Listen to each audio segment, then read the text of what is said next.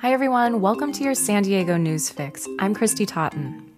San Diego County has expanded the list of people who can get the COVID-19 vaccine, but once you're qualified, it's not always easy to find an appointment.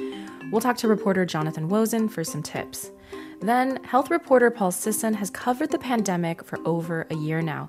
We'll talk to him about what he's learned about himself and our community. First, the news. The Biden administration is searching for new ways to stop migrants from coming to the southern border. That includes sending officials to Mexico and Guatemala, sending stronger warnings to migrants not to come, and creating new ways to apply for legal entry without appearing in person. The Los Angeles Times reports that the new strategies announced Monday are an attempt by President Joe Biden to slow illegal crossings, which have increased since he took office. The biggest challenge is how to deal with thousands of children taken into custody under a policy of not turning away unaccompanied minors. The California Public Utilities Commission has approved a plan by San Diego Gas and Electric to acquire more power this summer. The move is meant to avoid any repeats of last year's rolling blackouts. SDG&E turned in a request to buy 109 megawatts of extra capacity from Sentinel Energy Center, TransAlta Energy Marketing, and Calpine Energy Services. Last Thursday, the PUC's Energy Division gave SDG&E the green light to sign the agreements. With the convention center closing as a homeless shelter, unhoused people are now moving back into bridge shelters. They were moved to the convention center earlier in the coronavirus pandemic to give them more space and lessen the chance of transmission. With cases on the decrease, officials are taking a cautious turn towards normalcy, opening bridge shelters at reduced capacity. On Wednesday, 324 men who are in the Father Joe section of the convention center shelter are expected to be transferred to a bridge shelter on the ground floor of Golden Hall.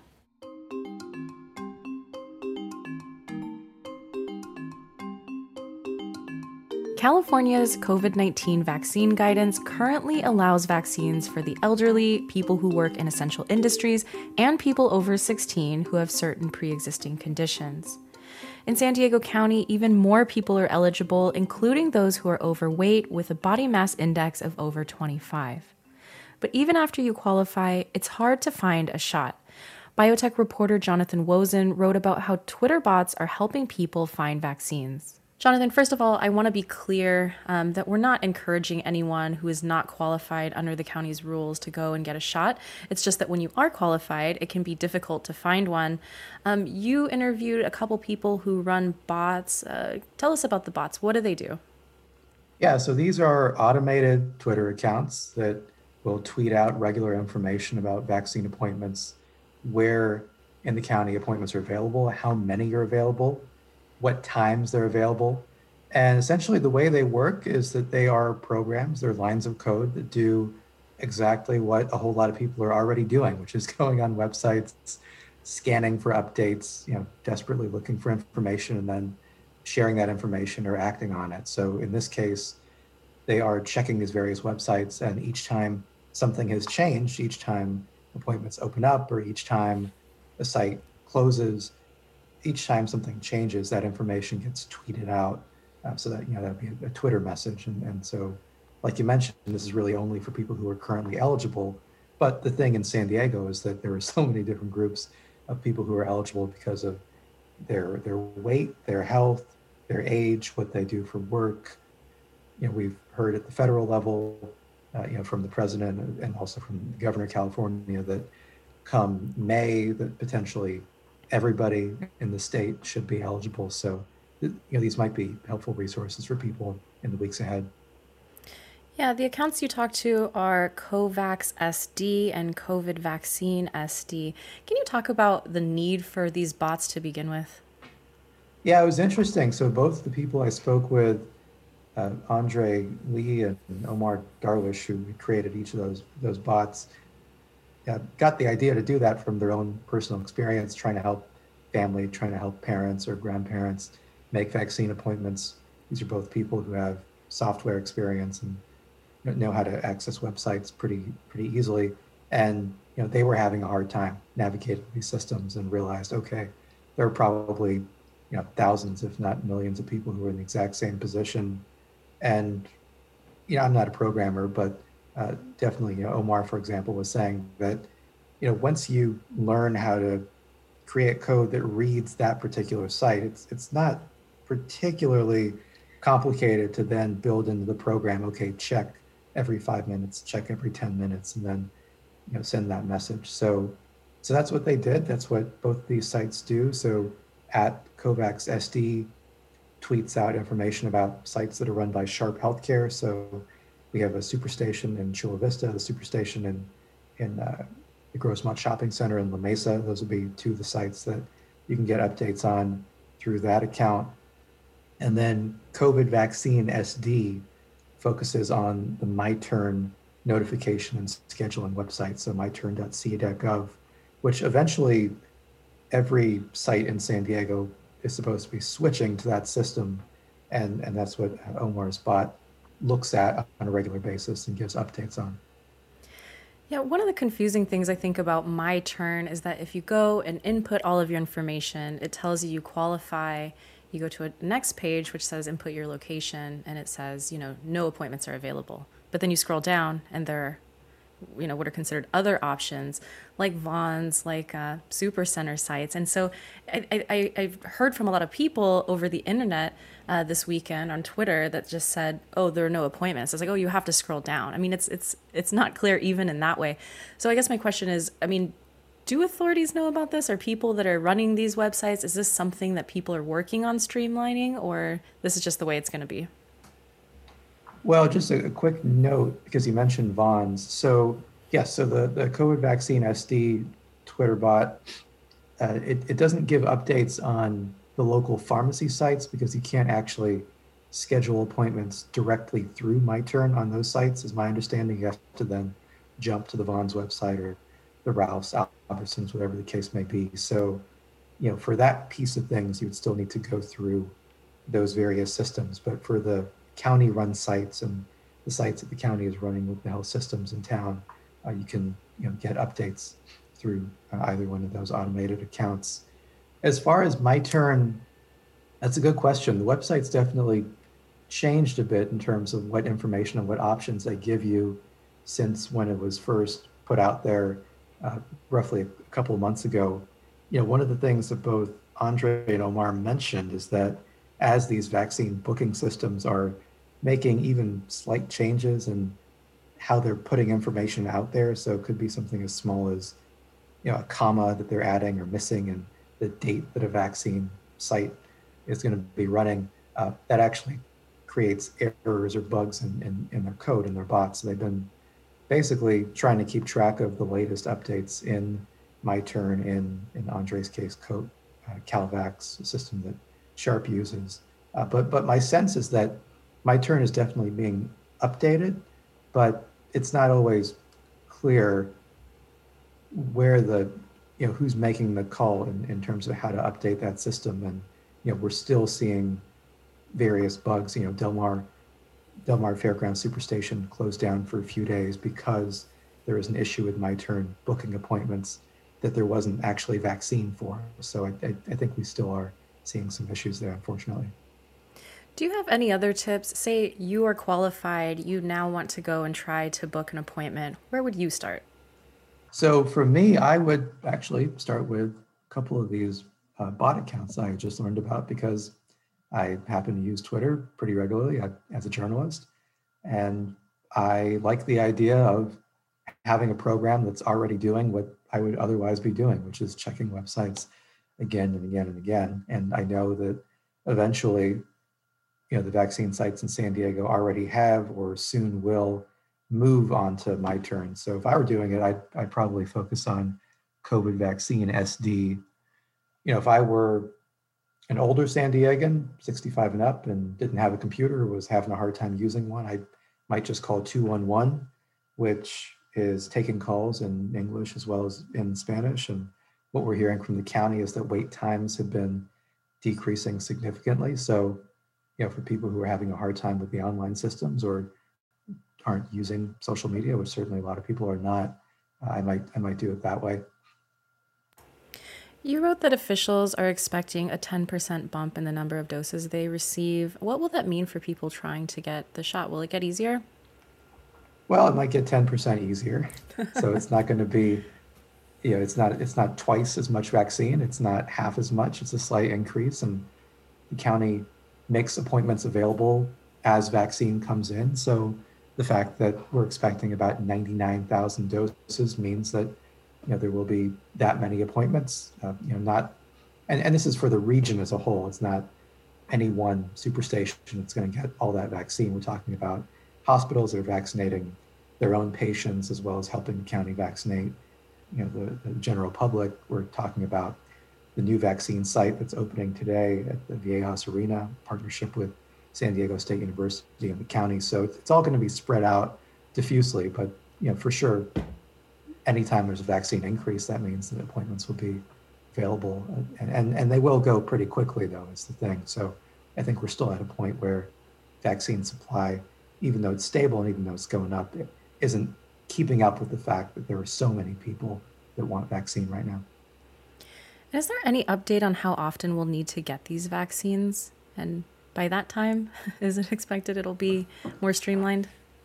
Yeah, it's a good question. So I think the short answer is that, and part of the thing is to recognize that the pandemic's been, even though it feels like it's lasted a million years, we've been living through this for roughly 1 year. So by definition, we can't know until a certain amount of time has passed whether a vaccine lasts for however long. From natural infection, people getting COVID and then recovering, it seems like those people are much less likely to be reinfected for at least 6 to 8, maybe 9 months. And what I'm seeing bits and pieces of information is that likely the vaccines would be protective for at least that period of time. But really, the first San Diegans didn't get their shots until mid-December. So we're only 3 months into this process. So it's hard to say anything definitive here. But the sense I'm getting is that we don't expect immunity to last forever. But even if it doesn't, you could potentially still get a much milder infection than you would have had you not been vaccinated. It seems to be relatively easy to come up with COVID vaccines. After all, it took us less than 1 year to do that. And companies are already beginning to tweak their vaccine designs to keep up with variants. So, for example, I believe it was Moderna that had already modified its vaccine design against the South Africa variant and has sent some doses to the NIH to begin an initial clinical trial to look at that. So we probably will need to continue to get COVID vaccines in the future. The virus isn't going to completely go away. The disease won't completely go away, but there is good reason to think that companies can quickly pivot, and whether it's every year or every couple of years, that those vaccines could be pretty protective, especially in terms of keeping you out the hospital and keeping you from dying, which are the key things for society going forward. Jonathan Guozin is the biotech reporter at the UT. Jonathan, thank you. Anytime.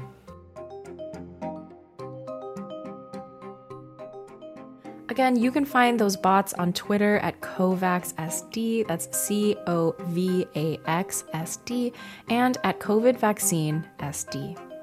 I also want to share some tips from our photo editor, Sam Hodgson. In addition to the bots, he recommends checking out a guide on Twitter by Heather Keil, that's Keil, that lists all the places you can find appointments.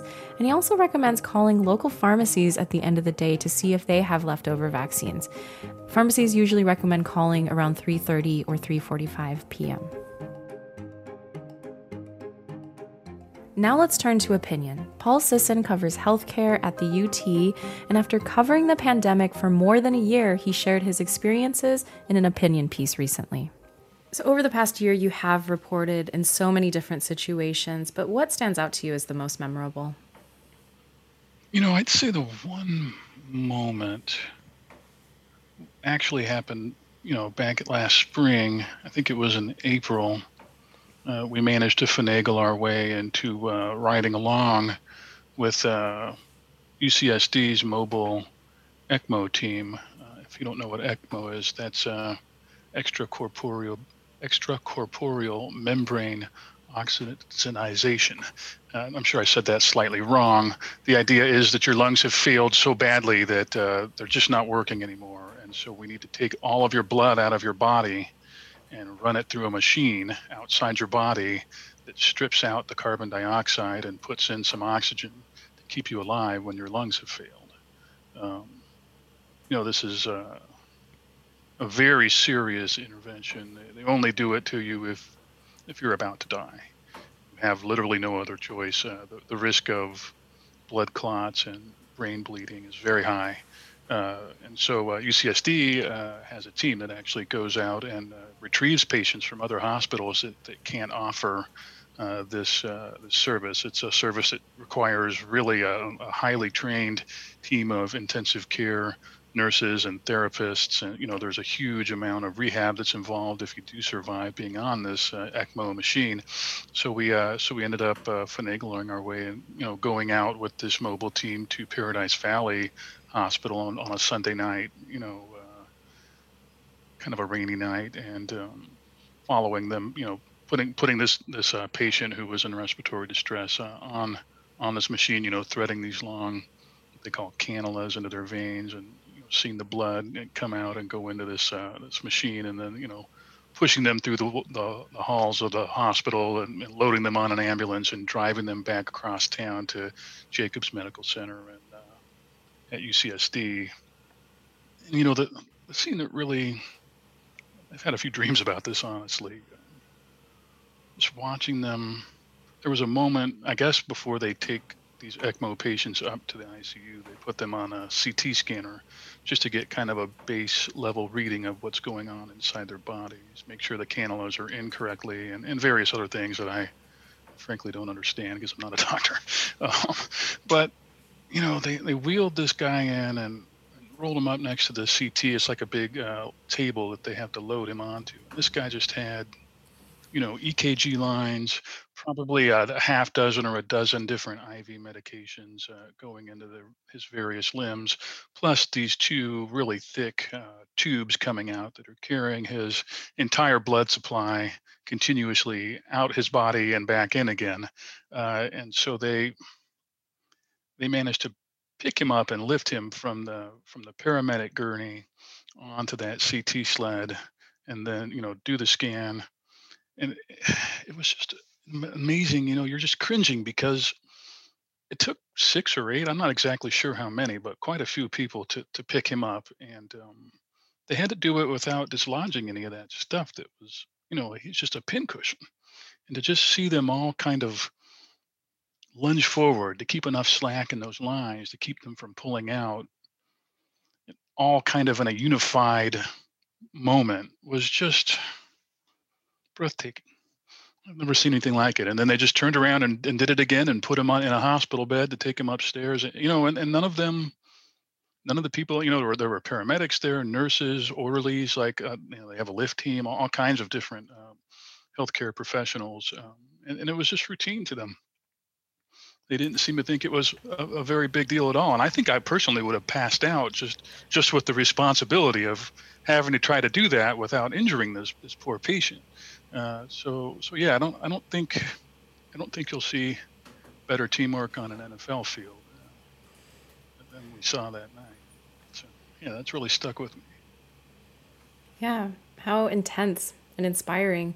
I mean, how have you dealt with the trauma? You've mentioned I'm not a doctor. Well, you've seen things this year, I think, that mostly only doctors see, that are trained to sort of, process these things, whatever. Just how have you held up as a healthcare reporter in the past year?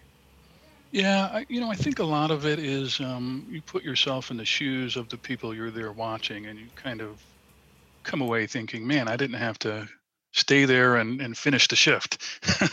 I got to go home, and certainly I'm taking certain precautions or whatever to avoid bringing it home, but I didn't necessarily have to go in that patient's room and put in a breathing tube or turn them over in bed. This process they call proning, where they're continually flipping these patients on ventilators from front to back and back to front. I think when you see some of this stuff relatively up close, you start to feel like, geez, I've got it easy. Mm. I think I've always, probably had a fair bit of perspective in that way. It's just kind of I get to go back and sit at a desk and write a story and and what have you, and talk to interesting people like you, while there are people in the trenches who are really grinding it out. They work 12-hour shifts, and they, during the thickest part of this thing in December and January, a lot of them were coming in for extra shifts and backing each other up, and it's just hard to really take what I do all that seriously when I see what these folks are doing day in and day out. I think it just gives you a sense of perspective that's I think relatively healthy in terms of you see some relatively jarring things, but you also know that you're not carrying the weight of that responsibility that these folks are carrying, where they are literally holding somebody's life in their hands. You watch this perfusionist carrying this ECMO machine around the hallways, cradling it like a baby. I mean, it's just it gives you some perspective, I'd say.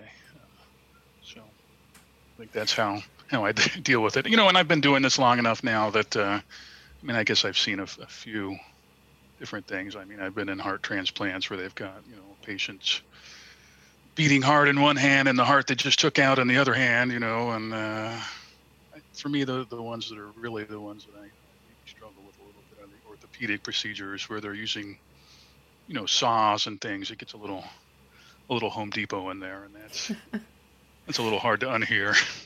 What have been your takeaways? What are the biggest lessons that you learned this year about the world, about our community, about yourself as a reporter? What are your takeaways? I think we're more unified than we think we are. I think we find things to argue about, but at our core, I think as a society, we are capable still of pulling together. And even if we don't always agree on things like politics, I think you don't see a lot of politics in a situation where somebody can't breathe. I think coming through this, I think we're going to find maybe we're a little more unified than we thought we were. And I hope we can all kind of remember that, I think that's probably healthy for us as a society. And I think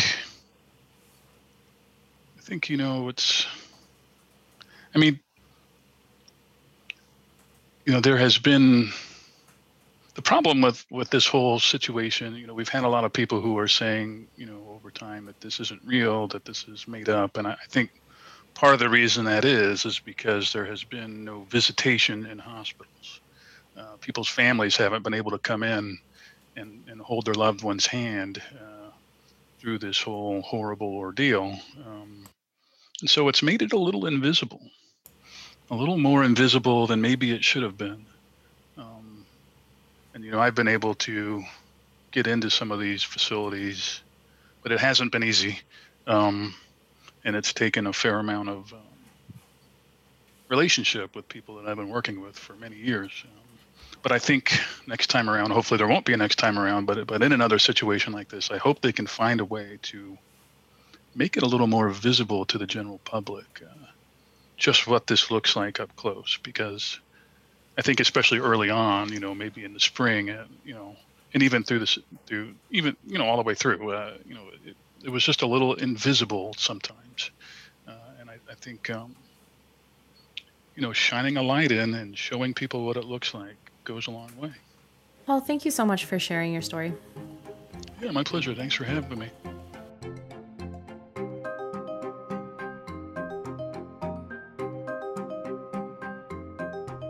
You can find Paul and Jonathan's stories online at SanDiegoUnionTribune.com.